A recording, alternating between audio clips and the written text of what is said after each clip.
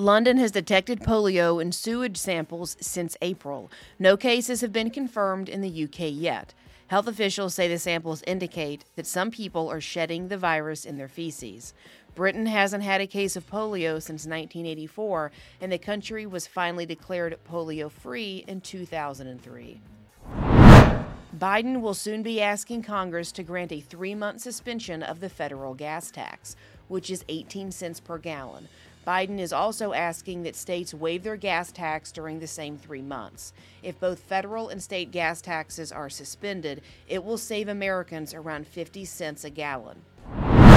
The Florida grocery store Publix has announced they will not offer the COVID-19 vaccine to children under the age of 4. The state Surgeon General, Joseph Ladapo, has recommended against giving vaccines to healthy children. Florida is the only state to not pre-order doses of the vaccine for ages 5 and under.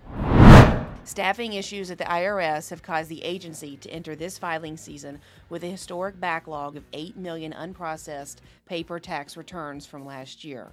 Electronic returns are processed within 21 days.